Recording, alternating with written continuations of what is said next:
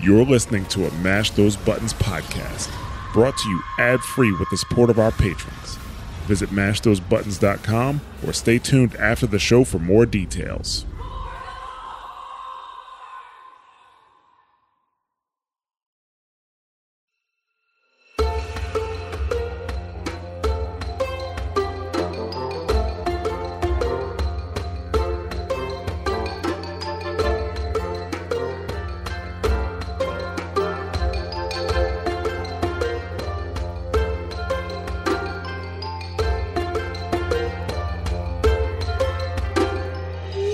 Hello and welcome to the Tauren The Goblin, the Mash Those Buttons podcast about Warcraft story and lore. My name is Nick Zelenkevich, and I'm Gragthar, Tauren Hunter on Skywall US, and Katie, Clanker, Goblin Resto Shaman on Earthen Ring US, is not here with us today.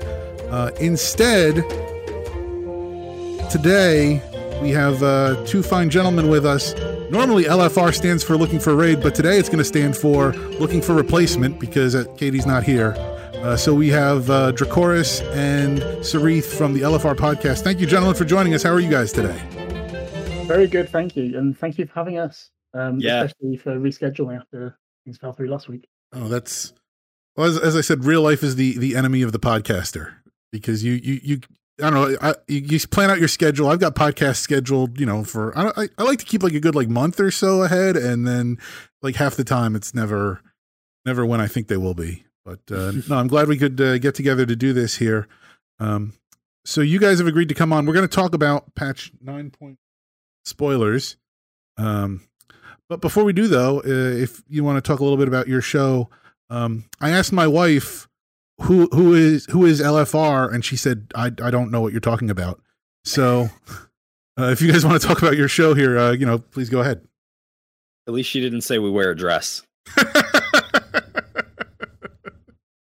So, far as we've like to refer to it as a casual Warcraft podcast, and the reason for that essentially is that we try to explain the lore in a way that your casual Warcraft player will understand. So, not necessarily the people who are listening to all the lore podcasts like Tauren The Goblin, but more the people who are clicking their way through all of the quest text and actually don't know that Anduin isn't a paladin, for example.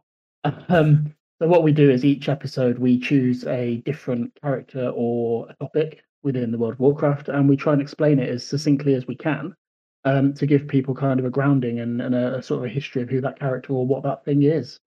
Does Blizzard know that Anduin's not a paladin? I mean, in game, I'm not sure they do. In the novels, I think they're very clear. They are. I'm not sure. Oh. They also think he's got a little warrior going on. Little single-minded fury. Yes. I was pretty confident he was a rat pally when I watched the BFA Battle for Lordaeron cinematic, personally. Up until he split Charlemagne and just ran in. I think you could look at the main WoW characters and argue that the set of abilities that they have collected means that they're playing a different game than the rest of us. Like, we're all stuck in a class and we're adhered to a certain set of abilities, and they've got one of those games where there's just a bunch of different skill trees and you can pick kind of what you want from where you need, and then I don't know how many points they've put into different tracks, but they've got... I don't have a lot of Shaman, and I haven't played a lot of Shaman, but I'm pretty sure Thrall shouldn't be able to use Whirlwind. To be fair, Thrall was a warrior before he was a shaman. Yeah, he just re-rolled back. He pulled the Drekthar. Oh. Did he re-roll back, or is he some kind of maybe that's the thing, is they just have access to multi-class or something. Maybe that's coming in 10.0. Oh, that would be awesome. Maybe. See, we're going here. This was supposed to be a podcast talking about 9.1, and we've jumped way into the future. Well, time has no meaning in the Shadowlands, so all patches are open to us right now. So one of the things that I do like about your show, because you take a very character-centric approach to each of your episodes, where you pick one character and you really go into a deep dive. And I do like how you sort of start the show about who is the character, and then you go through their whole history, and then at the end of the show you're like, so who is the character? And then you kind of give a quick summation of everything you've gone over. And I think it's a nice format, and it's a good way to introduce people, like you said, for people who don't follow the lore too closely, to get a nice sort of top level summary of who the main people are, because we see these, especially when they get a character we had Khadgar for 2 expansions. We've really had a heavy focus on Sylvanas for like 3 expansions now. You did Alexstrasza, you did Ner'zhul. I thought the Ner'zhul episode was good.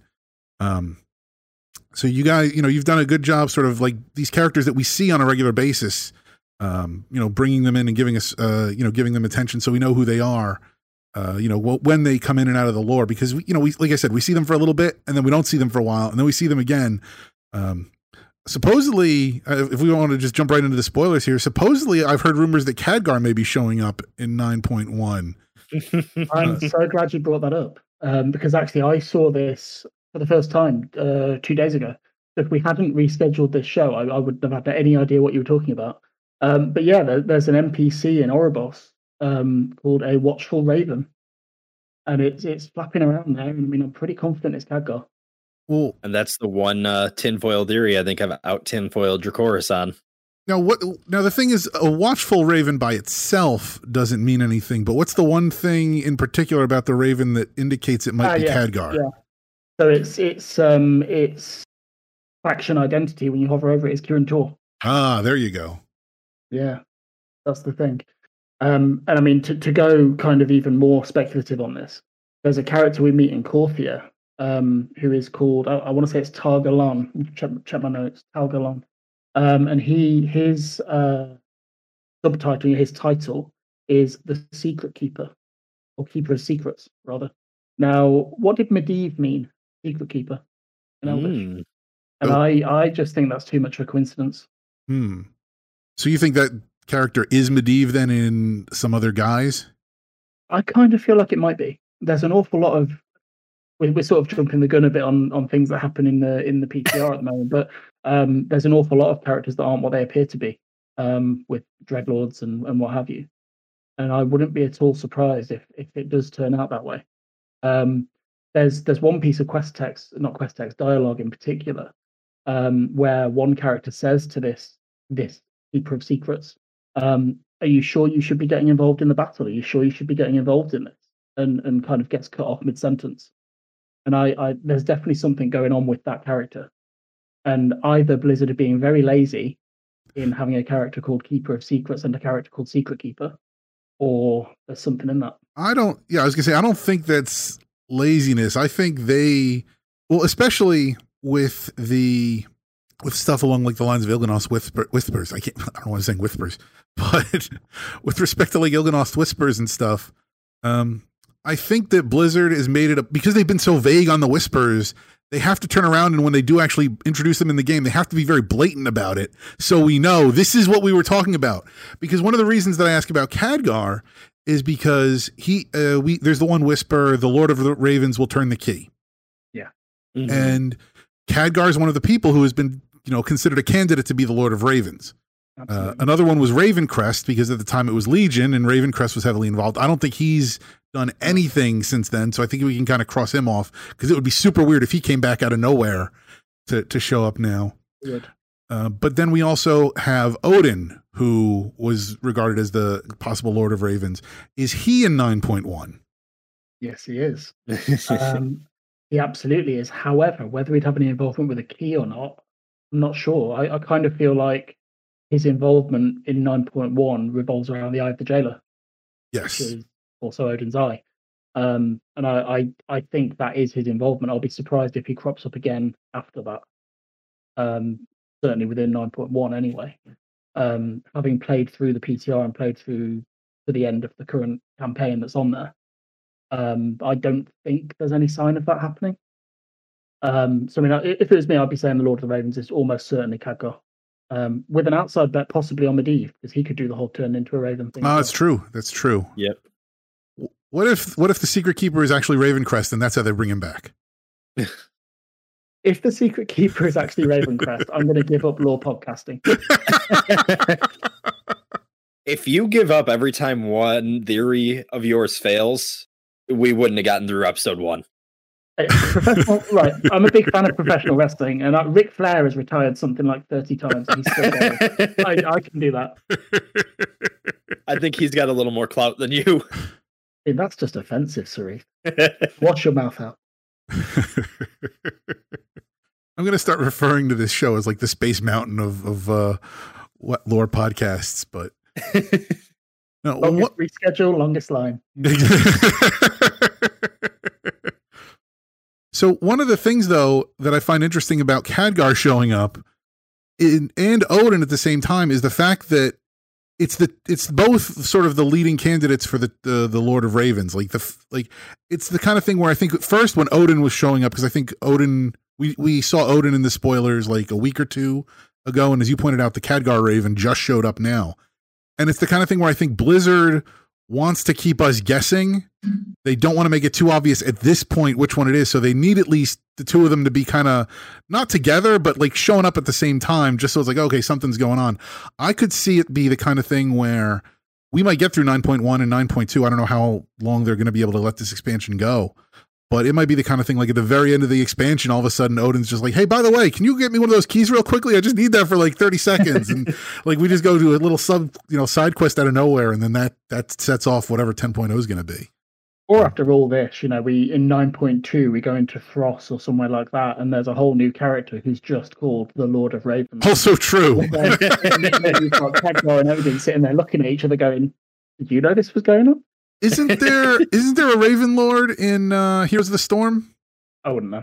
I've never played Heroes. I think there might be some Lord of Ravens character in Heroes of the Storm. Maybe he's going to cross over.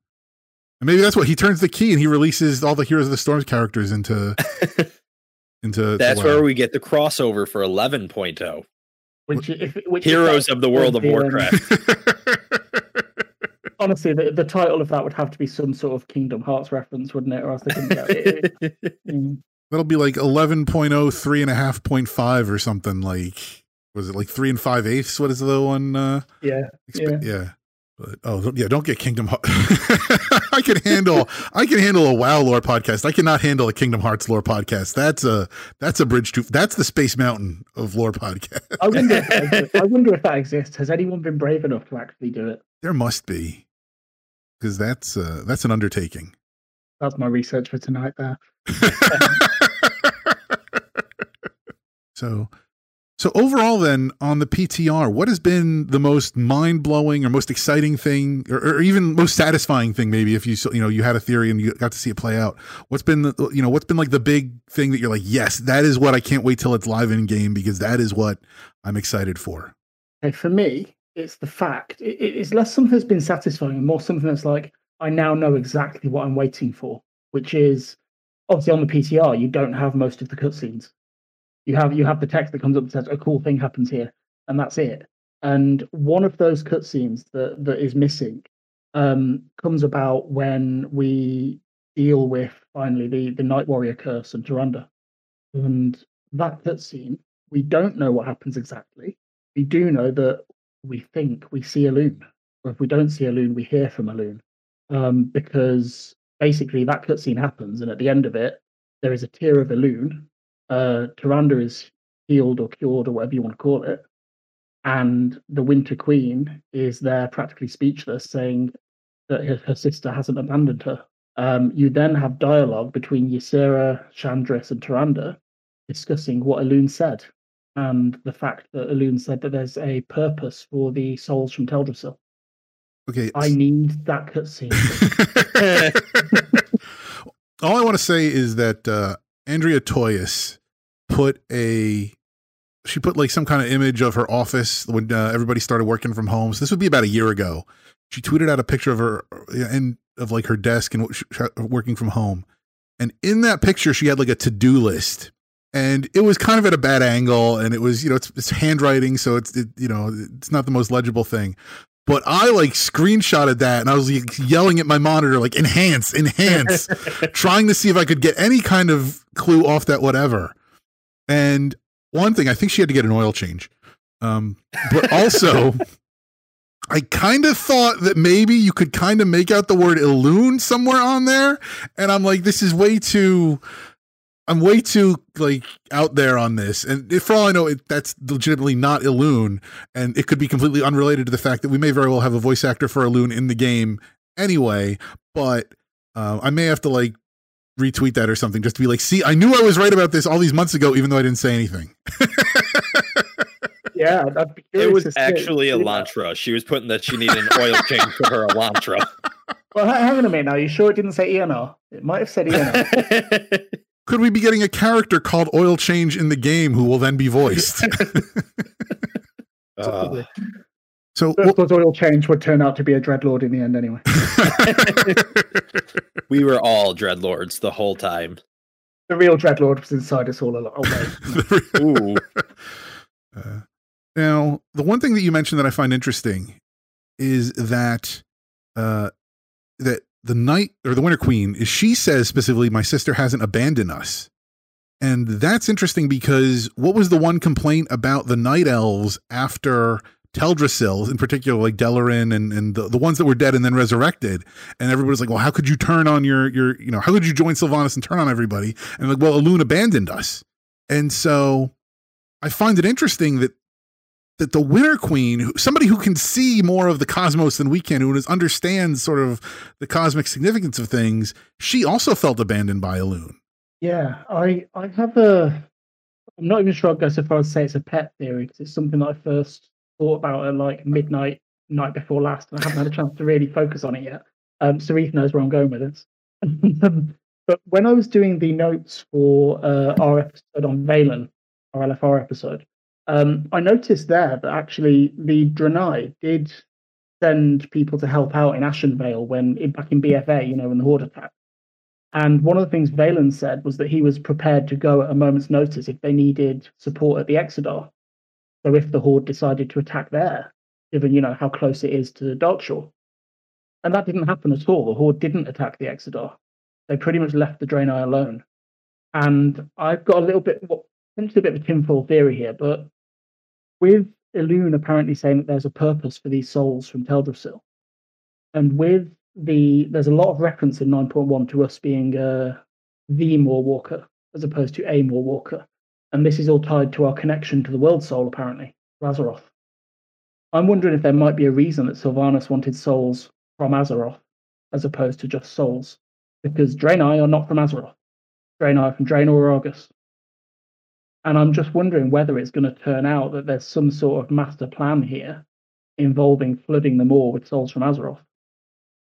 I can't really go any further than that with it on speculation, but it just feels like there might be something there. Well, the interesting thing about Azeroth is that, like, we're a planet, like we call it, the game is World of Warcraft. Like, our planet is like bred for war. Like, we've had the orcs come here, and then we've got the humans, and then even then, like when at the end of Mists, when Tong is talking to, trying to explain like to Wrathion, like, why is it important that the Horde and the Alliance are always fighting each other? It's like, no, because the conflict, that breeds strength. Like, this planet, going back, to the first war at least, has just been a constant, like clashing of two factions, just constantly weeding out the weak. And if you want to take, like, if you want battle hardened, battle ready souls, if you want to build an army of like the toughest souls in the universe, you're going to get them from Azeroth. And so you might be onto something there, that in particular, like if Elune wants to build, say, some kind of army, I mean, start with Azeroth. I don't know that necessarily everybody in the tree that died were the warriors and the frontline people, but it's still, people from this planet that there might be something there. I think you're on the right track. It might also be connected to the Emerald Dream connection there. I mean, I don't know for sure, but I would think that a soul from Azeroth would be connected to the Emerald Dream in a way that, for example, a soul from Draenor or Argus wouldn't. Right. I mean, you can't be a Draenei druid, can you? And I mean, at the same time, there's only one race on Azeroth that was instrumental in defeating the Legion 3 times. And one time they did it almost entirely by themselves. The Tauren. Exactly. Old High Mountain is going to win everything. He doesn't show up in 9.1. I don't think anybody's seen him around. Whole High Mountain. Yeah. He's instrumental in 9.1. Yeah. What? He's, yes. Yeah. That Night Warrior storyline that I was talking. Oh, that's all him. Yeah. Oh. So what he does is he helps us find previous Night Warriors. He himself is a previous Night Warrior. What? Yep. Ooh. And he helps us find examples of other previous Night Warriors to help heal Tyrande. So the examples that we find are, and I didn't manage to go back in and get this NPC's name, but maybe you'll recognize her if you've done Maldraxxus. The spidery lady from the House of Eyes. I didn't recognize her, but I Oh. haven't played through the Maldraxxus campaign. I know who you're talking about, and I can't remember her name. Yeah, I'm not She that was like familiar with Necrolords, Vash's like unfortunately. second. Yes, yeah, exactly. She's Vash's second in command. So we go and find her at the top of the is it the Sepulchre? You know, the big tower full of books in Maldraxxus. Yes. We find her at the top of that, and we recruit her to help. And she basically has to go and ask Vash if she can come and help us. And Vash says, "Well, sure, but let's make them go kill some stuff first." So we have to go and do some quests in Maldraxxus. And then we recruit the Spider Lady. And I'm sorry if I'm offending any Necrolords out there by not knowing her name.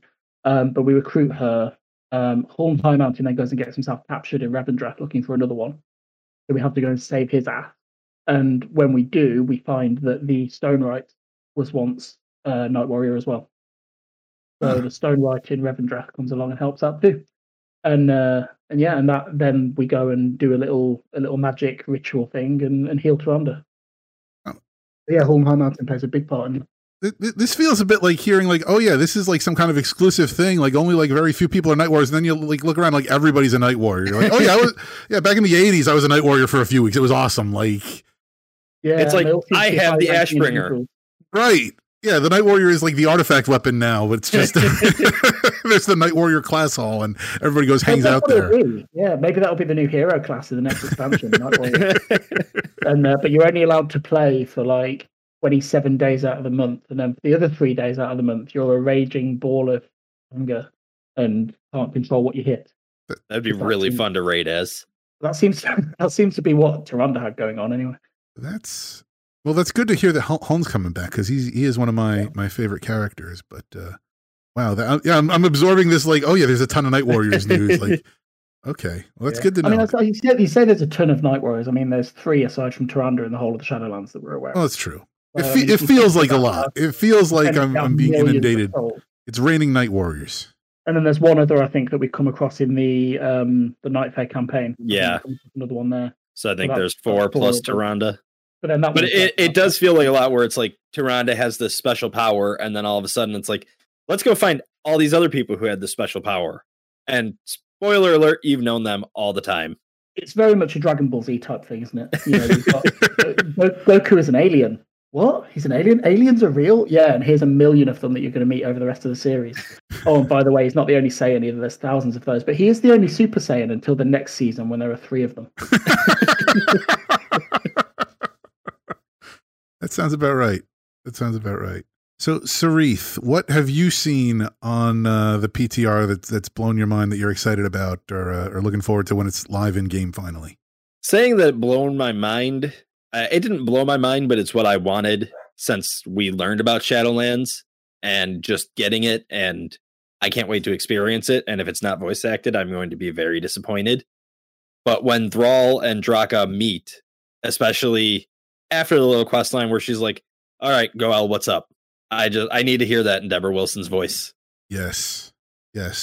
So they finally get to spend some time together. That's something I know a lot of people have been waiting for. It's ever since they said, like, for an example of someone you'll meet in Maldraxxus is Draka. Everybody's like, well, I guess Thrall is going there. And even I don't have the text in front of me, but I read through it, and it feels like, almost doesn't feel like Draka talking. It feels like Deborah Wilson talking if you watched the oh my God Shadowlands voice actor panel. If you have not watched that Shadowlands voice actor panel, go watch that. Especially, I mean, the depths from which Deborah spoke. It was like a motivational speaker kind of presentation more than it was any kind of, it was very, very emotional. And I would highly recommend checking that out. I'm sure it's still available on YouTube somewhere. But I mean, plus the rest of the panel is just fun anyway. I mean, you've got the guy that does the voice of Bwansamdi there, and the guy that does the voice of Denarius. So, good times all around. Maybe another voice actor who was on that panel was the guy who did the voice for Anduin. Yes. Yep. And I'll tell you what, I found out something about him this week that was interesting, and I think I retweeted it, which is that he, when playing WoW, which he does a lot, he goes to visit Wrathion regularly. And when he says he goes to visit Wrathion, there's a clip from Twitch of him showing what he does when he goes to visit Wrathion. So you know how most of us, if we want to empty our bags, we just pop on the repair mount or go to the nearest vendor. No, he goes to his garrison, uses his half, goes all the way to Sirithe, and feeds all of his trash to Wrathion. I think it's tremendous. That's hilarious. So what? So do you know exactly what happens between the two of them, Thrall and Draka, that you're excited about, Sirithe? Just that whole, I did read through the whole conversation, and just seeing all that gives me hope that we might not get it in 9.1, but we might. But just seeing more interaction with them, and I think it'll have a positive impact on Thrall. And hopefully he doesn't kick the bucket in Shadowlands, because I think he might. There is and I'll admit I've contributed to this because I've put the theory out there myself, but there is a strong undercurrent of Thrall's gonna die speculation, and like it's not prominent. It's not the Primus is the Rune Carnivore prominent, which we'll get to in a little bit. But it's like you hear about it, and like when you talk to people, they're like, oh, by the way, I think Thrall might die, and you're like, oh yeah, okay, yeah, I'm on board with that too, actually. And I'm not saying that I want him to die. I'm just thinking, like, I don't know. You know what? I think what did it for a lot of people was that Thrall retrospective at BlizzCon, where they're like, "Why are you putting this out here? Like, this isn't." It's like on Lost. Like right before the character dies, you get like their big like resolving backstory episode. Where you're like, "Oh, okay, like let's remind you of why this character you like this character, and now we're gonna kill them." And yeah, I think Allie was the first person I heard say it, and I was listening to that episode of Live Laugh Lore after BlizzCon, and I.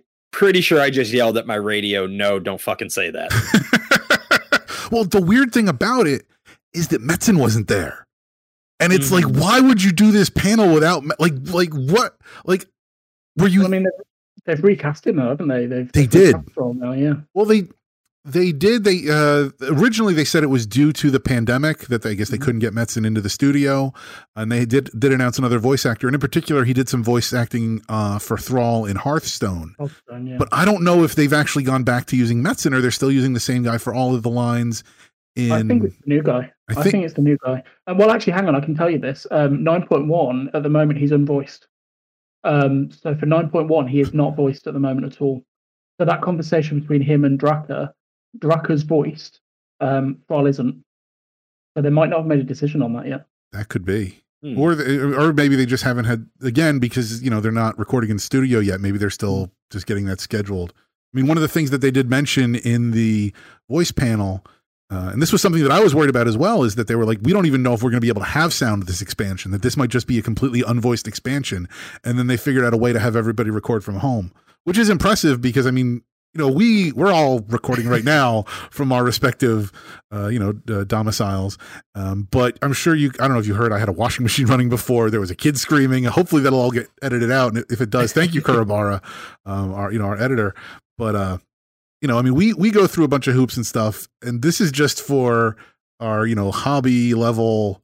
I mean, I wish we could, we strive to hit professional grade here at Mash Those Buttons, but, at the end of the day, we're still a bunch of hobbyists. This is a video game that we're talking about, like a AAA, near 20-year-old video game that they're putting out. So they obviously have high standards that they need to meet. And if they can't meet those standards, then they're not going to be able to do it. And they did figure out a way to do it. So, I tip my hat to them. But yeah, hopefully it's just a matter of, whoever it is, whether it's the new actor, and I apologize, I don't remember his name, or Metzen. It's just a scheduling issue, and it's not hopefully it's not, this isn't Dominus in any way, that the fact that they haven't voiced Thrall yet means something going forward. I think it does. There are a lot of people who are unvoiced. Sylvanas is unvoiced at the moment in 9.1. Because they obviously haven't been able to get Patty Nielsen into the studio yet. Yeah. So the cinematic that is in game at the moment with her is quite jarring because she's the only one who's not voiced. But she's so iconic that you kind of hear it anyway. Yes. You see the text at the bottom, and you can literally hear the kind of sardonic that's probably in there. I'm angry with Patty Mattson because she is such a good Sylvanas. That's why I don't want Sylvanas to die. Yeah. I'm like, I need Patty Mattson as Sylvanas sticking around. If not for that, I'd be fine if whatever the character's fate would be. But it's like, honestly, no. What I want to see is a completely redeemed Sylvanas who ends up as the Ranger General again, just to see if Patty Mattson has the range to play a non-rage-filled evil Sylvanas. I would love to see if she can just voice a normal high elf, well-adjusted Sylvanas. That I don't think you'll ever have a well-adjusted Sylvanas. She's been through too much. But yeah, but depends on what they do. Depends on what. Yeah, it's entirely possible there's a fragment of her soul out there somewhere. Thanks to the. We're just gonna beat the bad memories out of her. That's the raid. Or beat the good memories into her. I don't know. I have to think. I have to think like at the end of all this, like she. I feel like Revendreth is like the most logical place for her. Like just send her there, and then they can work on, taking care of her there. I think. I mean, because even if she dies, she's. No, I guess if she dies, she's still technically immortal because her soul was put back into the body. That if she dies, she would go back to the Shadowlands. Maw, which is where she already is. Right. Well, I'm assuming that by the time we get all this squared away, like the Maw won't be a big deal. But I don't know. I could see her dying, and then like whatever soul is left is being like sent off. Okay, go to Revendreth. You can be the new battery, and Garrosh is free to go or something like that. There are so many ways they could go with it, honestly. And what I kind of love is that none of them would surprise me at this point. Like. I could honestly sit here and come up with 5 different scenarios that I think are plausible for what will happen to Sylvanas, and there will be people out there going, "You're crazy and you're wrong" about at least 3 of them. But like, I would be convinced by at least 5 different scenarios at this point. Well, it's great. It's great they've left themselves these options. The problem is that you've got when you look at sort of the Grommash redemption in Warlords of Draenor, like that set the bar very low, and so as a result of that, it leaves a wide open. Chance of possibility as far as what they could do, because we could get and we will never be slaves to the jailer kind of moment, or we could get some what I hope some sort of well nuanced resolution to the character. I mean, there's a broad possibility here, so it's of course whatever we do get. I mean, obviously we don't know when exactly this raid is going to come out. Yes, but I'm going to go out on a limb here and assume that it's going to be before the Sylvanas novel comes out. Which means that whatever we see in game and whatever conclusion we think there is and whatever conclusion people are getting outraged about at that time still isn't final until we read that book and see what Christy Golden has to say about it all. Not even just don't get me wrong, Christy Golden will do great, but just look at what they did for Illidan with the Illidan book. And they had to pick up a fragmented story and weave it together into a way that they could sort of justify everything Illidan did, and they did a masterful job with that. Here, we've only been getting parts of Sylvanas' story intentionally. They've intentionally been keeping us in the dark, and they know what they're doing on the other side. So this will, for the way that they took the fragments and put it together, this was designed to be fragments from the beginning. So it is going to weave together flawlessly. I have no doubt. I am still. I was about to say supremely confident. I'm still pretty confident that we're going to find out that we did not get the picture that we think we got in Edge of Night. I do not think for a second that Sylvanas ever jumped off ICC. I don't think it happened. You think she was pushed? No. When you read Edge of Night, before she gets anywhere near jumping off that tower, she is pulled into these. I can't remember what the phrase they use in the short story is. But they don't say memories, but it's basically a memory, right? And she finds herself, looking at herself in a mirror as the Ranger General still. And she says that it feels real. She can feel the warmth. She can feel the air on her face. It's, she can feel it. And then it's like she shakes it off. And then she's in another memory. And it's like she shakes it off. And then she jumps. What's to say she ever shook it off? What's to say she ever actually jumped? What's to say she wasn't in a memory the whole damn time? We know that in this expansion, memories are a thing. They're a massive thing. We start off with the Runecarver's memories, but we know that there are other ones coming. There is a memory of the Wrathgate that's been data mined. Now, the Runecarver sure as hell wasn't there. So that's going to be somebody else's memory. So this thing of pulling people's memories and doing things with them is clearly something the jailer can do. And I'm pretty sure as well, wasn't there a memory of the Ranger General or something like that was data mined? There might have been. And then as well, there's the thing that Blizzard said about the fight with Sylvanas, that they said, this will encapsulate all eras of Sylvanas. It will incorporate the Banshee. It will incorporate the Ranger General. They've said that. There is something going on with that, and I'm not sure she ever actually jumped. Which means the whole thing about the Il'gynoth whisper about her third death. I'm not convinced Sylvanas has had her third death because I'm not convinced she died at ICC. And since we know that Frostmourne seems to fragment souls, that was after Arthas died, Frostmourne was destroyed. Who's to say those souls didn't get funneled into the maw somehow? Yeah, and then there's the fact as well that we know that there are still souls in Frostmourne or in the Blade. Like there was an assumption for a while, I think, that the souls from Frostmourne escaped when the Blade was shattered. But that's not true, because on the PTR now in 9.1, we have to go into a wing of Torghast, which is called the Ossuary of the... I want to say the Ossuary of the Damned. I've got it in my notes here. Hang on. The Ossuary of the Banished. That's it. Which is a new wing of Torghast in a scenario where we have to go inside the Soul Chamber and get the souls that were in Frostmourne. Well, we get Uther's, right? The fragment of Uther's soul. And there are a whole bunch of others that we see in there that are not named but described. I think people have probably seen this all over Twitter. One of them's the Golden King, which is going to be Anasterion. One of them's the Archmage, I think it's advisor or mentor or something like that. That's Antonidas. And there's a whole bunch of the Betrayed Father, which is probably Tyrannus. That's what I was going to say. And there are other chambers. There are other rooms in there that we haven't seen. There are also a bunch of souls that are just called things like Forgotten Victim. Right? It's entirely possible, and I would say even probable, part of Sylvanas' soul is in there too. The problem with Frostmourne is that as much as it's like, oh, it's like the rune carver's, like biggest work or whatever, because it was, so prominent and sent to Azeroth, it seems like he did a crappy job, because it seems to be like splitting souls, not even splitting, but just fragmenting souls left and right. Because how many times have we had to fight like fragment of Arthas' soul? I think we did it like once in Wrath at some point. Then we go into the Blades. If you're a Death Knight, when you do the Blades of the Fallen Prince and you see a little bit of Ner'zhul and a little bit of Arthas there, you've got to clear that out again. Like it's like Gavin Rad as well. I think Gavin Rad's in there too. Yeah. It's like we like to think of our souls as like this one cohesive thing, and it's more like it's like a blob of jelly that's just leaving little bits of it behind as we go along, and then those little soul blobs can cause their own messes. And so, I mean, we saw, Uther. We very clearly saw Uther split in two, but even then, like, I wouldn't be surprised if there's like little fragments of Uther elsewhere that you get stuck in your boot. You got to clean off. It's a bit messy. Yeah, I think you're right, and I think it's definitely a design flaw. I mean, what's the phrase? Frostmourne hungers. Yes, clearly it does, because instead of sending stuff to them more, it was just keeping them for a snack for later or something. Like it's nomming on them and just getting crumbs everywhere. It's just you fried Anasterion, taking little bits. Yeah. And that storyline is really interesting, actually, on the PTR at the moment, and obviously upcoming in 9.1.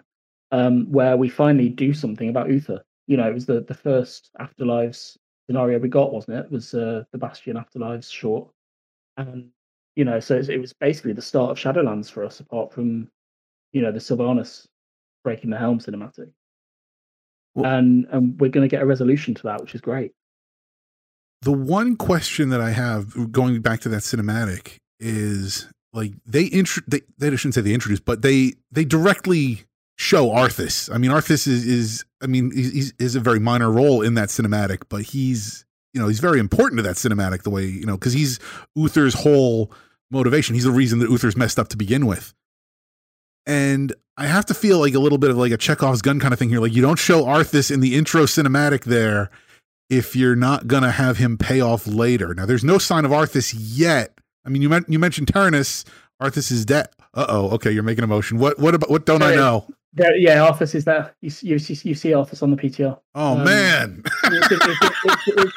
it's in flashback, but for me, it's enough to pay off the Chekhov's gun. So what happens with this storyline essentially is that you so what happens with this storyline? I'm just gonna have a look at my notes to make sure I don't miss any of it, because I don't want to miss something crucial. So basically, you get sent to find the missing part of Uther's soul, because the guys in Bastion have come to the conclusion that he can't be whole without it. So they send us in. We do the thing I just mentioned a minute ago, the Torghast scenario, and then what happens is we go into Uther's memories using the the soul mirrors in Bastion.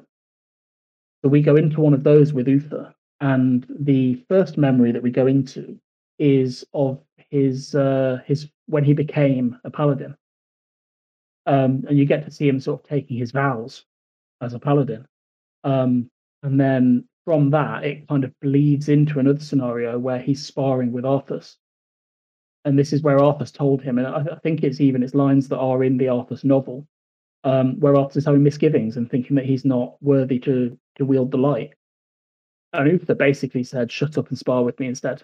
He didn't talk to him. He didn't try and help him. He didn't try and see things from where he was coming from. He just sort of pushed him along this path. And you can see Uther feels tremendous guilt about that at this point. He thinks maybe if I'd actually listened to Arthas at the time and tried to help him, maybe I wouldn't have pushed him along the path into being a paladin. And maybe he never would have ended up being there for the culling. Maybe he never would have ended up with Frostmourne. And he doesn't spell it all out line by line, but that's essentially where he's going with his train of thought. You then have a little memory where it is the culling of Strathholm, and he's there, and you're basically going around sort of killing the zombies and trying to rescue the citizens and trying to cleanse the grain. And I think what that's supposed to be showing us is that Uther's way wouldn't have worked.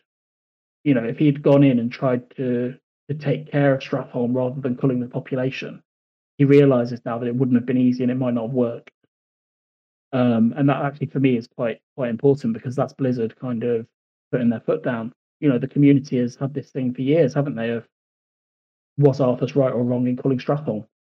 And I think this is Blizzard telling us that at the very least Uther now thinks Arthas might have been right about that. And then the last one that you go into, the last little scenario, the last memory scenario of Uther's, is his final showdown at Anderhol with Arthas. And you fight Arthas, and Arthas kills you, and that's the end of the scenario. Unless you get a bugged instance like I did, where actually you are capable of killing Arthas and getting locked in the instance and having to abandon the quest and restart, which is what happened to me.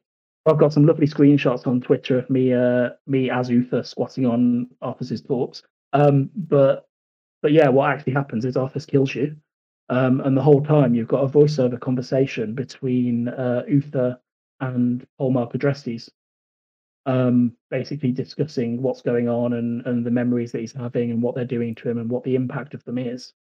And Uther essentially blames himself, and he says that one of the main tenets of being a paladin is compassion, and he didn't show that to Arthas ever. And if he had, maybe things would have turned out differently. And at the end of that, Uther's soul is essentially whole, and we have basically healed him, and that is through him confronting his memories of Arthas. And then at that point, it sounds like if he were still allowed to be a Kyrian, he might have conquered whatever self issues he had, that he's ready to properly ascend instead of getting, shoehorned through the process by. Well, and then the big thing is that this happens in a story chapter titled "A New Path." Yes. And what actually happens here is that the Kyrian admit that they were wrong, and that robbing people of their memories isn't the way to go. And so what they do is they say that from now on, all aspirants will have a choice to lose their memories or not lose their memories. And what they do is they rededicate the Temple of Loyalty, and they call it the Temple of Devotion instead. And basically what they say there is that the Forsworn are going to live there now, and the Forsworn are back in the fold. And there's a whole thing, and basically the Kyrian are whole again as a faction, which is nice. And the end of that chapter, as it stands at the moment on the PTR, is you go to the Spires of Ascension, and they create a new sigil for the Archon, and they rededicate this temple, and they name Hallmark Adresses as the paragon of devotion for this new temple. So yeah, so we do get a resolution to a lot of different things in that particular storyline. Now, is that quest? Is that everybody gets that quest, or is that specifically a Kyrian? Nope. There's no individual class paths at this point. Everybody's on the same. At the moment, yeah, you can't get past 40 renown at the moment. You will, even if you get a quest that gives you an emblem of renown, you're stuck at 40. Oh. Even though you've got the path there. Like when you go and talk to the renown keeper, or whatever they're called, keeper of renown, isn't it? When you go and talk to them, you can see the path going forward from 40 to 80, but it doesn't move, or at least it didn't for me. It might be bugged. Wait, 80? The new cap is 80? on the PTR. On the PTR, oh wow! It goes to 80. And so you said sense. We had 40 in 9.0, another 40 in 9.1. That's true. That's true. And now, so these story chapters, they are currently then you get them at a lower renowned rank than 40. Yeah, the story chapters are just story chapters. They're not renown tied. These people keep referring to this as Covenant campaigns. It's not. Oh, okay. It's the 9.1 campaign. Oh, so that's just completely separate. It's just that it's just that each chapter revolves around a Covenant. And they give most of them do. And they give you renown at the end, but that applies to but on PTR at the moment, the renown doesn't do anything. Good. It doesn't matter. So yeah, I mean, I've got no idea what's going to happen in the individual Covenant campaigns because we don't see them. Oh man. Yes. Anyway. Well, I mean, from what you're telling me, it almost sounds like we don't need them because I mean, the Uther drop enough. Like that sounds like a nice resolution for. That sounds like a nice resolution for what we're going to see there. And what I can't help but wonder about though is what that means for the Covenant campaigns because they are going to exist. They still have Covenant campaigns. We know that that's how we unlock the new mounts.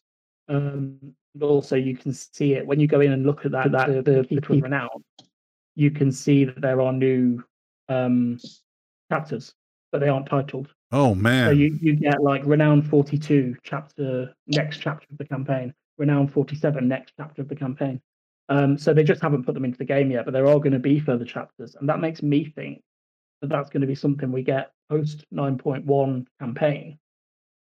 Oh, the same way that the way that we got the original Covenant campaign after the 9.0 campaign. So it makes me think that it's going to be whatever the new conflict is. And I'm wondering, like, what could they give us after after I mean, you're talking about Uther getting, you're talking about like Uther kind of, like the main points of the Bastion story seem to be like they kicked Maldraxxus out. They defeated the warring faction, united the survivors. Now, like most of what was a problem in Bastion seems to be resolved, and I suppose it's entirely possible, especially too if the raid is going to shake everything up as much as it is. I suppose it's entirely possible we could have a whole new set of problems for each of the covenants coming in 9.1 after this after the raid. But geez, well, I mean, if I had to make a prediction on what it's going to be, what I'll say is that when you work your way through this 9.1 campaign, the emphasis is when you're in the Maw, the emphasis seems to be on unity. The emphasis is on the fact that all of the covenants are there. They're working together. They're a well-oiled machine, and they are out to get the jailer, right? When you are in the individual areas doing the stuff in Bastion and the stuff in Revendreth and the stuff in Ardenweald, what you're doing there is essentially tying a bow on the first Covenant campaigns. You're essentially helping to make each area whole so that they can focus their efforts on the Maw. Now, there is no mention in that storyline at the moment of the raid or of whatever we're going there to do. Why we're going there, what's happening, there's no mention of it, and I have to think that the Covenant campaigns are going to be what get us there. All right, so one last thing that I want to bring up here before we wrap up, and we kind of alluded to this earlier, but we do have confirmation now that the Primus is the Rune Carver, or the Rune Carver is the Primus. And so, yep. So how did that all shake out? So the thing with that is that it's not so much like the people who were saying that the reason the Primus couldn't be the Rune Carver was the wrong number of fingers and all this kind of stuff. They sort of had a point in that the actual Primus doesn't look a hell of a lot like the Rune Carver. He doesn't. And the reason for that is that it's essentially like a magical transformation. Similar to, when you see a Dreadlord turn into somebody, for example. So he is disguised as the Rune Carver. It's not like something that we should have been able to see coming by looking at the models. So what basically happens is when we get to Korthia, and we find out about, so I'm kind of being disjointed here, but the reason for that is that we get there because of the reveal about the Dreadlords, which is that there are Dreadlords in Korthia and there are Dreadlords in Revendreth, and it's kind of a big deal. And everywhere. Everywhere.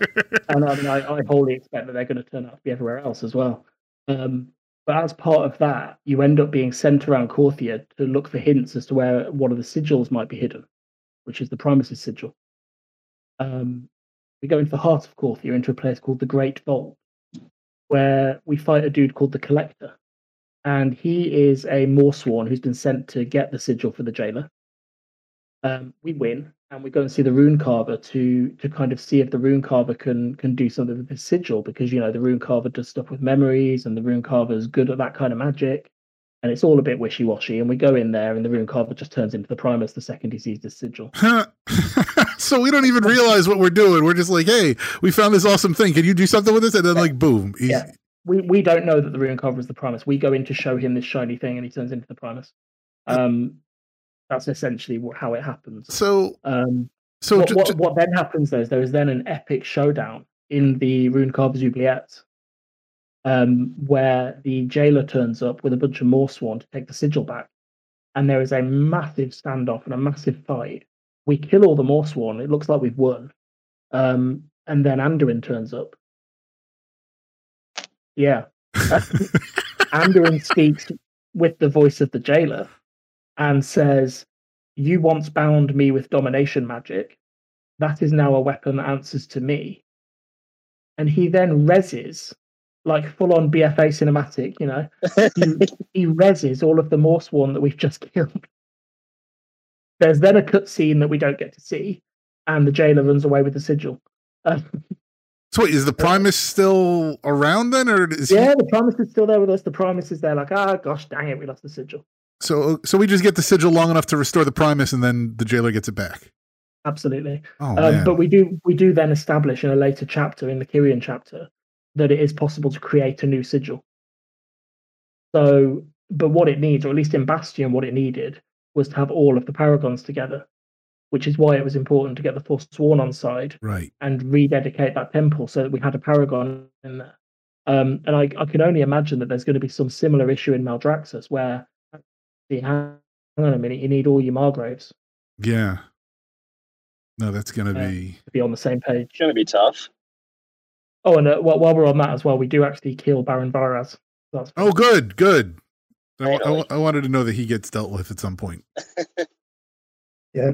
Well, while we're dropping spoilers, we get to deal with two of my least favorite characters from Maldraxxus in one patch, and I'm happy. Who's the other one? Kel'Thuzad. Oh. Of course, yeah. He's going to be in the raid, isn't he? Yes. Well, that's what I thought. I thought they were set up Vyraz to be a raid boss. But it makes sense that they'd get him in like one of the chapters. Vyraz is at death. Yeah, we get him in Hell's domain, which is called Helgard Keep, in the Desmateran area of the Moor, which I think is either blocked off or like very difficult to access at the moment on live. And yeah, it's a really cool place actually, especially if you like your Norse mythology. There's a lot of references in there. But yeah, you go in there and Hell empowers Vyraz to fight us, and it doesn't work because there's us and Thrall and Draka, and yeah, it doesn't end well for him at all. Oh, so that makes sense. That'd be the same chapter where Thrall and Draka finally meet. Yep. So okay, that's the Maldraxxus focus chapter, which actually doesn't take place in Maldraxxus at all. It's all in the Moor. And what that is Maldraxxus sending their army to take care of Vyraz. So essentially. Overall, then, how many? There's a Maldraxxus chapter. There's a Bastion chapter. I guess the Night Warrior would be the Ardenweald chapter, I'm guessing. So what? I guess the Dreadlords being revealed in Revendreth. That's the Revendreth chapter. Yeah. So what you have is you have the Battle of Ardenweald as chapter 1, which is the jailer taking the Winter Queen's sigil. You then have chapter 2 is called Moor Walkers, which is where you unlock the ability to mount in the moor. It's also where you open the pathway to allow everybody else to go into the moor. So that's where all the Covenant people and Bolvar and the Death Knights all storm the moor. They couldn't just jump through Oribos? They could, but if they did, they wouldn't be able to get back out without us holding a hand. Oh, that's true. That was the issue. So we would have had to literally hold hands with everybody who wanted to go back through for a wee or anything like that. I've seen We Are the World. We can do that. That would be an awesome conga line. Wouldn't it just?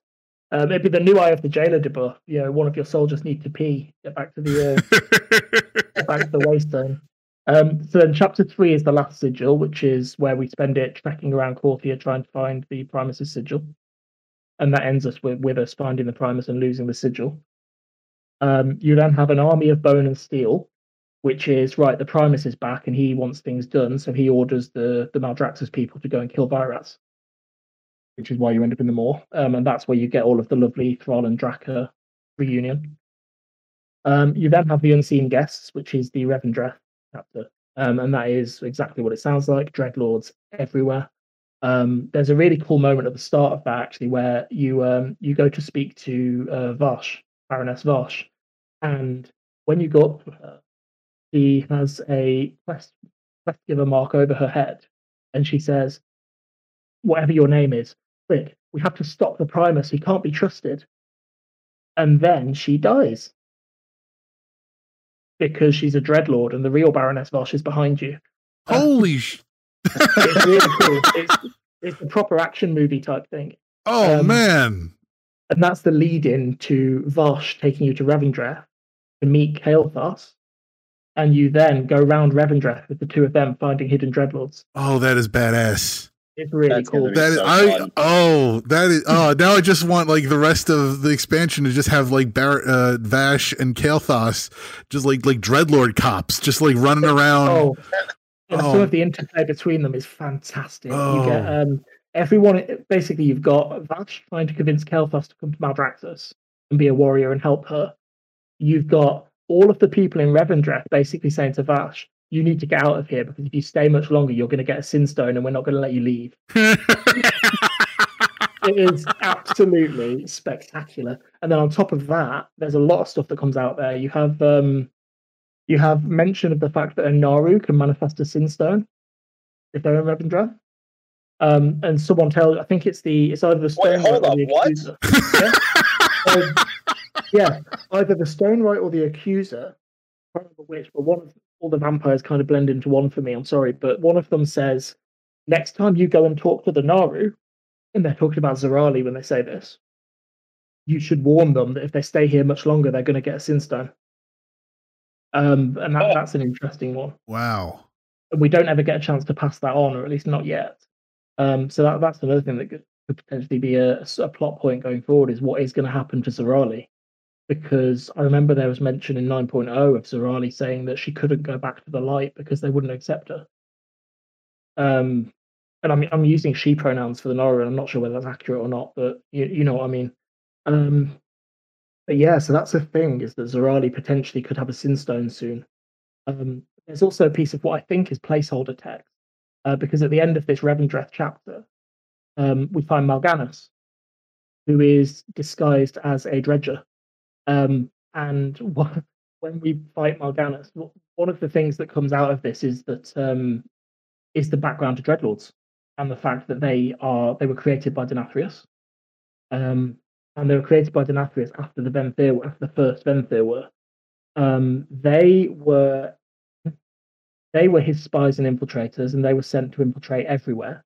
And as part of that, they infiltrated the light and did a terrible job of it and got caught. It's true. So the light retaliated, which is why there was an attack on the Ember Ward, which we're aware of, but we didn't know why, and that's why. In response to that attack, Maldraxxus refused to help Revendreth, basically saying that Revendreth had brought it on themselves, and you tank it, you spank it, kind of thing. So from there, the Stone Right carved the first Stoneborn, the gargoyle dudes, to fight against the Naru. And as a result of that, most of these Stoneborn got killed by Naru. And the Stone Right was not particularly pleased, and basically started a war with the Nathrazim, with the Dreadlords. So to try and stop all of that, Denathrius, and I'm using massive air quotes here for people on Twitch, Denathrius exiled the Dreadlords to what we now know as Nathreza. In the fight with Mal'Ganis, Renathal basically calls him brother and says, "Look, dude, what are you doing? You can come back. You know, we can end your exile, stop this rubbish, and come and be one of us again, you know?" And Mal'Ganis says, "Exile? Really? You really think I was exiled?" And that's basically as far as he gets before the end of the fight. So it's fairly obvious that he wasn't exiled, and this was all just part of Denathrius' master plan. But it's nice to get it confirmed in game. And at the end of that, what happens is we get some pop-up text, which is there, I assume, to replace a scene that we don't have in game. And what that text says is, "Thank you for playing, valiant champion. As Mal'Ganis is defeated, he reveals his plan. This was all a distraction. While you've been fighting him, the other Nathrazim went after their true target, the only master they ever truly served, Tauren Denathrius. Oh, and Mal'Ganis gets away. maybe. So everybody who's been clamoring for like, oh, we need to lose, I know like they're saying like we need to lose at the end of an expansion. Like this sounds like we do a very good job in 9.1 of suffering a bunch of losses. Like we lose the sigil to Anduin. It sounds like Denathrius gets away. Which isn't a surprise because, again, if you watch that voice actors panel, they talked about how much they loved Denathrius and they can't wait to use him around. Yeah. So, I mean, so that sounds awesome. But then Mal'Ganis even gets away. Like we do a good job of snatching defeat from the jaws of victory repeatedly throughout this. And then after that, you get a zoom in on. So this sort of this failed the cutscene that doesn't really exist. The camera pans around as if it's showing you a cinematic, and you get this text scrolling down the screen like at the start of a Star Wars movie, right? But then in the background, you can see Zerali, in the position she was in, guarding the blade, Ramonia, and a little text bubble pops up above there, and it just says, "Well, that sucked." I don't know. I can only assume that's placeholder text. That kind of needs to stay. That's so the one question. Revendreth is corrupting the Naru. Yeah, it is. Well, that's fascinating because I mean we've seen like a voidish Naru. I mean they have their void state that they go into, so we know that that's a common thing. But like to see a Naru then like influenced by death, like a death Naru, what can that ultimately do? That's really interesting to see if that is a thing, wouldn't it? Because actually it's kind of like the Dreadlords. We've seen the Fell Dreadlords. We've seen a light-infused Dreadlord. We've now seen a Dreadlord in its natural state. But we always assumed at one point that the Fell Dreadlord was its natural state. And with the Naru, we've kind of always assumed that the light is their state and that they can become void under certain circumstances. Maybe they can become whatever the hell they need to become under certain circumstances. Maybe a Fell Naru is a thing that could potentially happen. Yes. I mean, I'm not necessarily sure that I believe it, but it's possible. I mean, I mean, we've seen. Oh no, you're gonna say Sirithe? I was gonna say, and even with like other aspects of the cosmology chart, we've seen it, like Sargeras becoming infused with Fel. I'm wondering if every cosmology, those beings can be quote unquote corrupted by the other forces and take on those aspects. What's to say that the Eternal Ones aren't essentially Titans that have been influenced by death? Yes, that's. I thought ANR was Winter Queen's sister. I mean, it could be another sister. We don't know that she hasn't got more than one. That's true. They could all be one big wacky family. Yeah, at the end of the expansion, very dysfunctional. Maybe the end line of the expansion is going to be the Winter Queen turning around and going, "Oh, by the way, my brother's sword is still sticking out of Azeroth, and I want it back."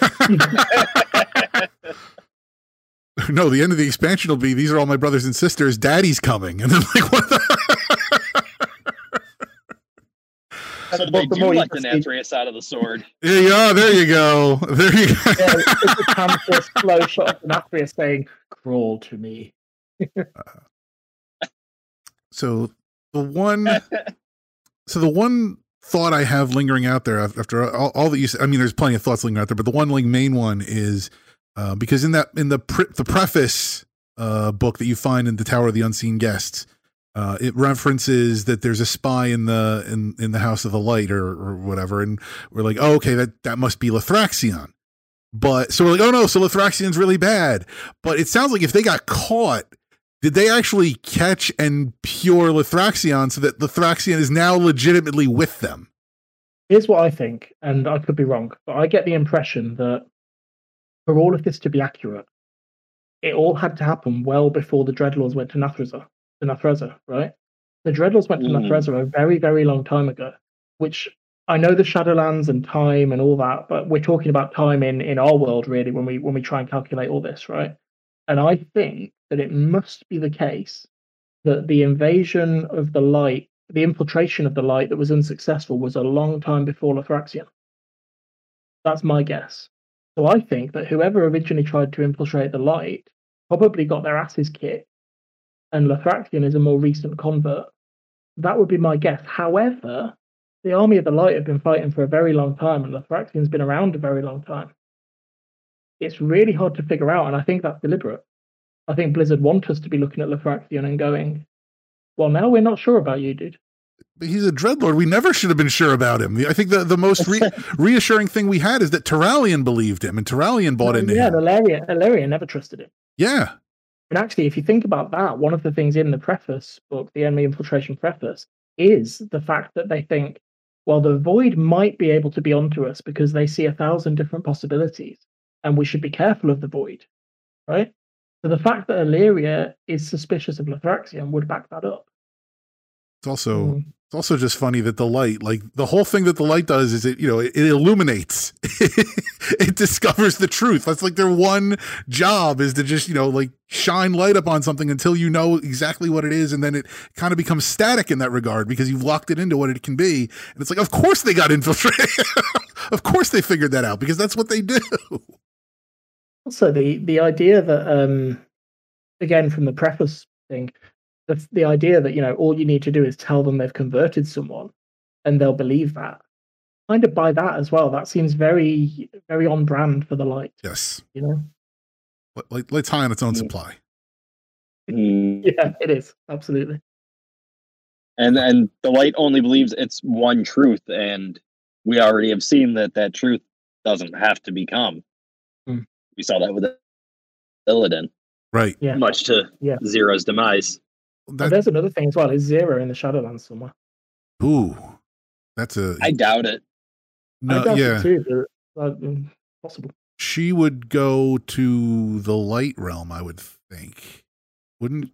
Yeah. Isn't that kind of what they said? Because we haven't seen any sign of Bridenbrad in the Shadowlands.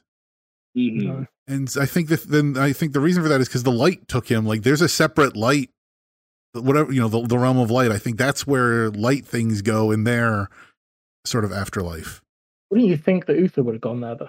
No, because Uther was just a regular mortal. And technically Bridenbrad was too, but like the Naru directly intervened in that. They directly intervened and they cut him off. I think technically Bridenbrad would have gone wherever if, Adal hadn't been there, and then you figure the Kyrian would have shown up and just taken him and thrown him into I kind of wonder where the line is, where the threshold is for things like that, because a lot of people put a lot of stock in the fact that in the Afterlife's Bastion cinematic, the short, Uther prayed to the light, and instead of his whole soul going into Frostmourne, part of him went to Bastion. And a lot of people put stock in the fact that the light may have been involved in that, right? I think you can kind of discount that a little bit now, though, knowing about the room in Torghast with all the fragments. Yes and no, because we know that the Mournblade does that to people. We don't know how much of their soul it takes. Like Antonidas, where's the rest of him? True. The light wasn't involved in what happened with him. Did his entire soul go into the Mournblade, in which case the light must have had some intervention with Uther? Or did only part of his soul go into the Mournblade, in which case, where the hell is the rest of him? I'd like to see one more victim of Uther somewhere in the Shadowlands. Of Arthas. The one thing about Uther, and again, this kind of even goes back to the whole, like, the Arbiter being infallible, and the Arbiter knows what it's always doing, and clearly the Arbiter, like, did the Arbiter know or not that Uther was a fragment when it sent it? And I'm kind of on board with the theory that it did, insofar as Uther being there leads directly to the formation of the Forsworn, and like I think like Uther was sent there to fix the Kyrian. And everything that we went through as far as the Kyrian civil war and whatnot, ultimately the fact, like you said, like it gets wrapped up and like, they get a new, they swap loyalty for devotion and whatnot. And now they have a new faction and they're changing their path. That's all because Uther was sent there. Like he wasn't sent there because he belonged there necessarily. He was sent there to shake things up and to cause trouble and whatnot. And so I almost wonder if maybe the light wasn't factored in that way, that like, oh no, like we have to intervene here and we're going to send Uther over here because we know this is going to mess this situation up, but it's going to lead to a better outcome after we get through all this. That then gets us into a discussion potentially though of whether Sylvanas is right and wrong in general, because do we all have a choice about what we do, or is it all predetermined? Because what you're saying there kind of runs into the lines of it being predetermined. It's the idea that the Arbiter knew what was going to happen and sent him there for a reason. If that's the case, then we're all just pawns on a chessboard. Sylvanas is right, and we should knock the whole board off the table. Equally, it's possible that the Arbiter didn't know what they were doing, and I think that's more interesting because that shows agency. That shows us and Uther and everybody else having to, fix things as opposed to it being predetermined. I guess it's like, do you like to look at the Warcraft cosmos as like a 5-year-old? We're like, oh no, the adults know what they're doing. They know exactly what they're doing. Everything they do is for a reason. Or do you like to look at it as like another adult? We're like, nobody knows what they're doing. This is all chaos. Making it up as they go along. Exactly. And also, you've got to think about whether, this whole thing of the Moor Walker makes a difference. Are things going to be different if we're there, if we're not there? Presumably, they'd be very different if we weren't there. In which case, does it matter where they send Uther if we're going to fix things anyway? That's true. Well, yeah, but then again, we're not just the Moor Walker, Nick. We're the true Moor Walker now. But too though. I mean, the whole problem is like Uther gets sent there, and at that point, Arthas has already been unleashed in the world, so we know that the jailer's plans are in motion, and it could be that the Arbiter knew that the jailer needed to be countered, and that's just part of the Arbiter's plan to count the jailer. Like, okay, like I got to move this Uther piece. He's got to come off of Azeroth. He's got to go to Bastion now and start filling his role over there. And yeah, maybe they're playing like 5D chess or something, or they're not. Well, they think they are, and they're not. Exactly. The fact that the raid is going to end in Oribos, or at least it's going to go to Oribos at some point, that is almost mind-blowing to me. Like, the possibilities for where we end up after this are huge. Is it going to be the thing that a lot of people predicted of the Arbiter's chest ball going into the jailer and that somehow resetting something? Or is it going to be, Torghast being destroyed seems like something that might be on the cards from what's out there from the raid descriptions from the Sylvanas fight. I've heard a theory recently that Oribos might end up being destroyed by the end of all this, which would make a lot of sense as well. It doesn't really feel like a hub. It does feel like an airport. And actually on the PTR at the moment, there's a glitch where whenever you log in Oribos, not happening to everyone, but it's happening to a lot of people, your camera zooms out and out and out and out and out and out until it's a ridiculous distance away from you and takes forever to zoom back in. And it just makes me think about how big Shadowlands is as an expansion. The fact that they've said that there's a reason you can't fly directly from one zone to the other, and it's that it would take about 3 hours or something. Have they got something planned for the in-between? I feel like they might. Well, the thing about Oribos, and I've seen some of the screenshots of like the dark Arbiter's room there. The thing about that makes sense is, as you pointed out, like the jailer's collecting the keys, or the sigils, I should say, as he's going along. And we know that according to the Primus, the Arbiter is the final key. And so it would make sense that it has to end there. Well, I shouldn't say it has to end there, but like 9.1, it makes sense to end there. Because one, the fact that we're fighting Sylvanas, not the jailer yet, it suggests to me that whatever's going to happen, he's going to get that final key that he needs from the Arbiter, or use the Arbiter as part of being the final key. Maybe that's where the Lord of Ravens turns the key. There's still a lot of ways this could all come together, but it seems to me like the jailer is going to be successful at this point. And then 9.2 is going to be us dealing with whatever the next phase of the jailer's plan is and finally going after him. And Sylvanas, I don't want to say she's going to be an afterthought, but she's going to have whatever role she's going to have to play going forward. It's going to be very niche. Like, we're going to be focused now. Okay. Like, the jailer got out, the jailer transformed the Shadowlands, whatever the jailer is going to do, he's going to do it. And then 9.2 is going to be cleaning up that mess. Yeah. I think that's probably true. Yeah. But it's what form that takes and where it happens. And again, it seems like a really odd stylistic choice for me for them to put these areas that we can quest in and play in, to have put them so far physically apart from each other in game is a really weird stylistic choice to have made that probably takes up a hell of a lot of resource as well in game. There was that thing, I don't know if you saw that there were people managing to go on the Goblin glider from, I think it was from Ardenweald to the Moor. Yeah, and it took nearly 40 minutes. Wow. Yeah, because that's how far apart they physically are in game. I still do wonder if something's not going to happen where like they're going to merge them, like or like that map has to change at some point. Like, It's not like the way it is now is not how it's going to be. But I think so too. But I also think that makes it really difficult to revisit as old content, right?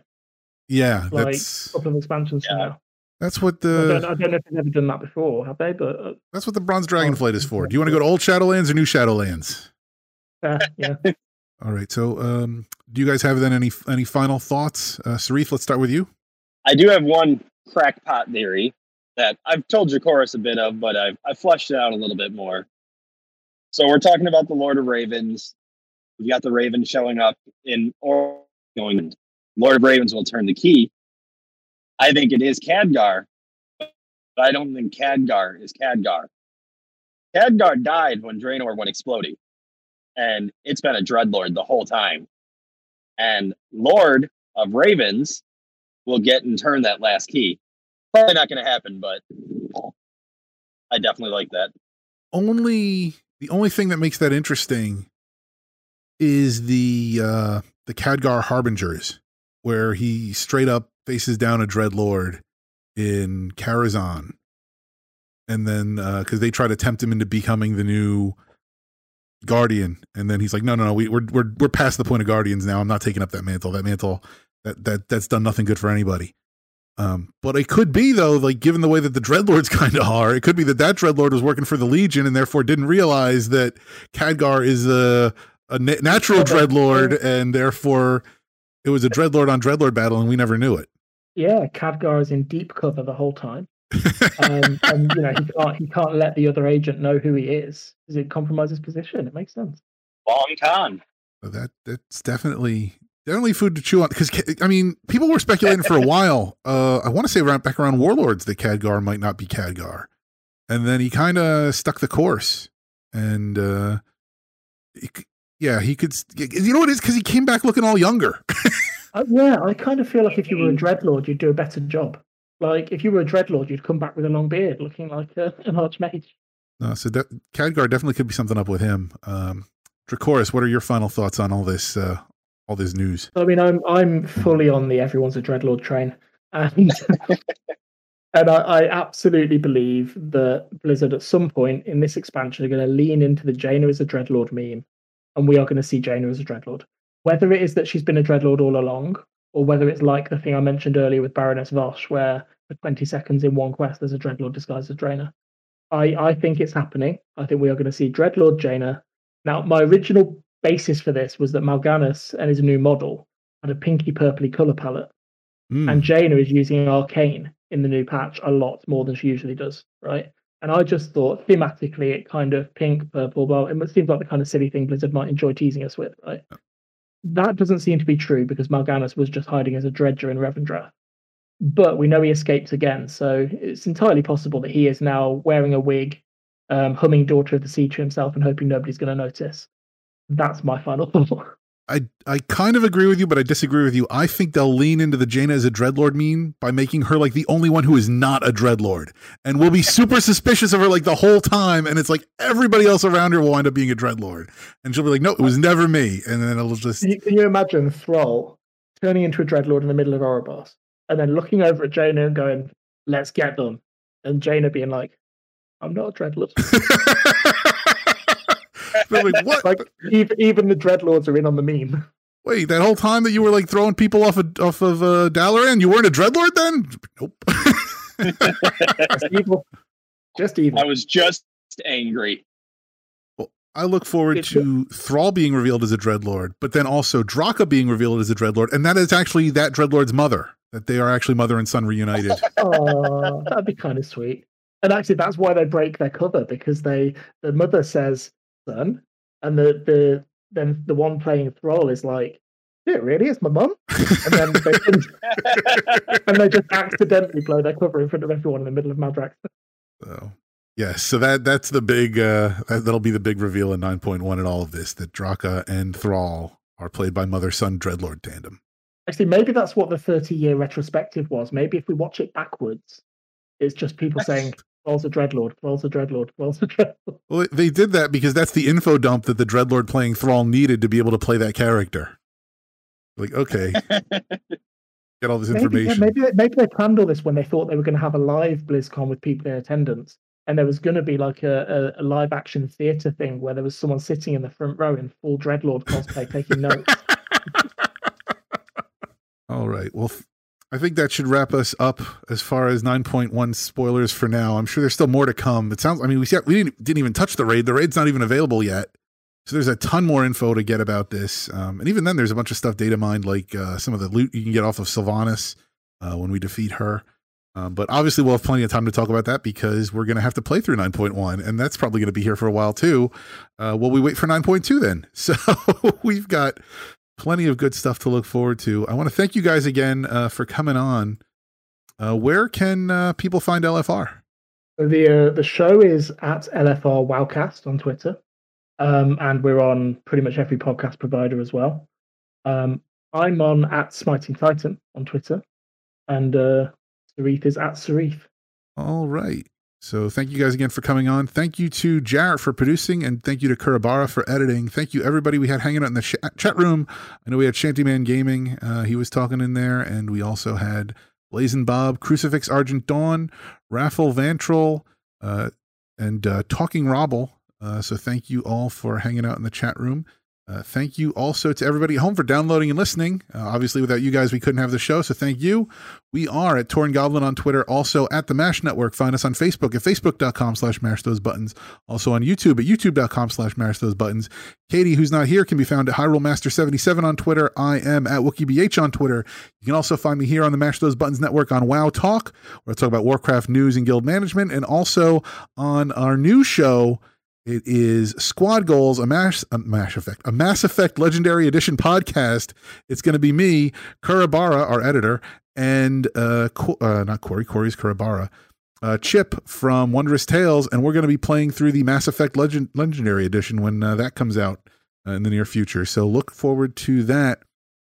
Join the Mash Those Buttons community on Discord at discord.me/mashthosebuttons. And also email us your thoughts about what you think about is going on in patch 9.1. What are you excited for? What do you want to see happen? What are you disappointed that's not happening in 9.1? What theories did you have that haven't panned out? Or do you want to celebrate like I am that you properly called Elune as the Winter Queen's sister and the Primus being the Rune Carver? You want to celebrate those calls? Go ahead and email us. Let us know.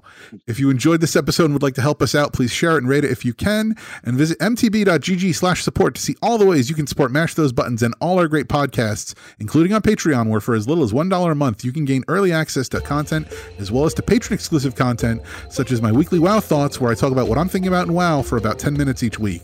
Also, for those in the chat room, please consider a Twitch subscription if you can, and you can also check out our Humble Bundle affiliate link as well as our PayPal one-time donation link over at mtb.gg/support. And stay tuned to hear about our other shows on the Mash Those Buttons network. Our next episode is scheduled to record, I'm going to say on May 26th at 10:30 p.m. Eastern. But check Twitter for any updates because, as we said earlier, real life gets in the way and changes a lot of stuff. For Katie and for Sirithe and for Dracoris, I'm Nick. Ancestors watch over you.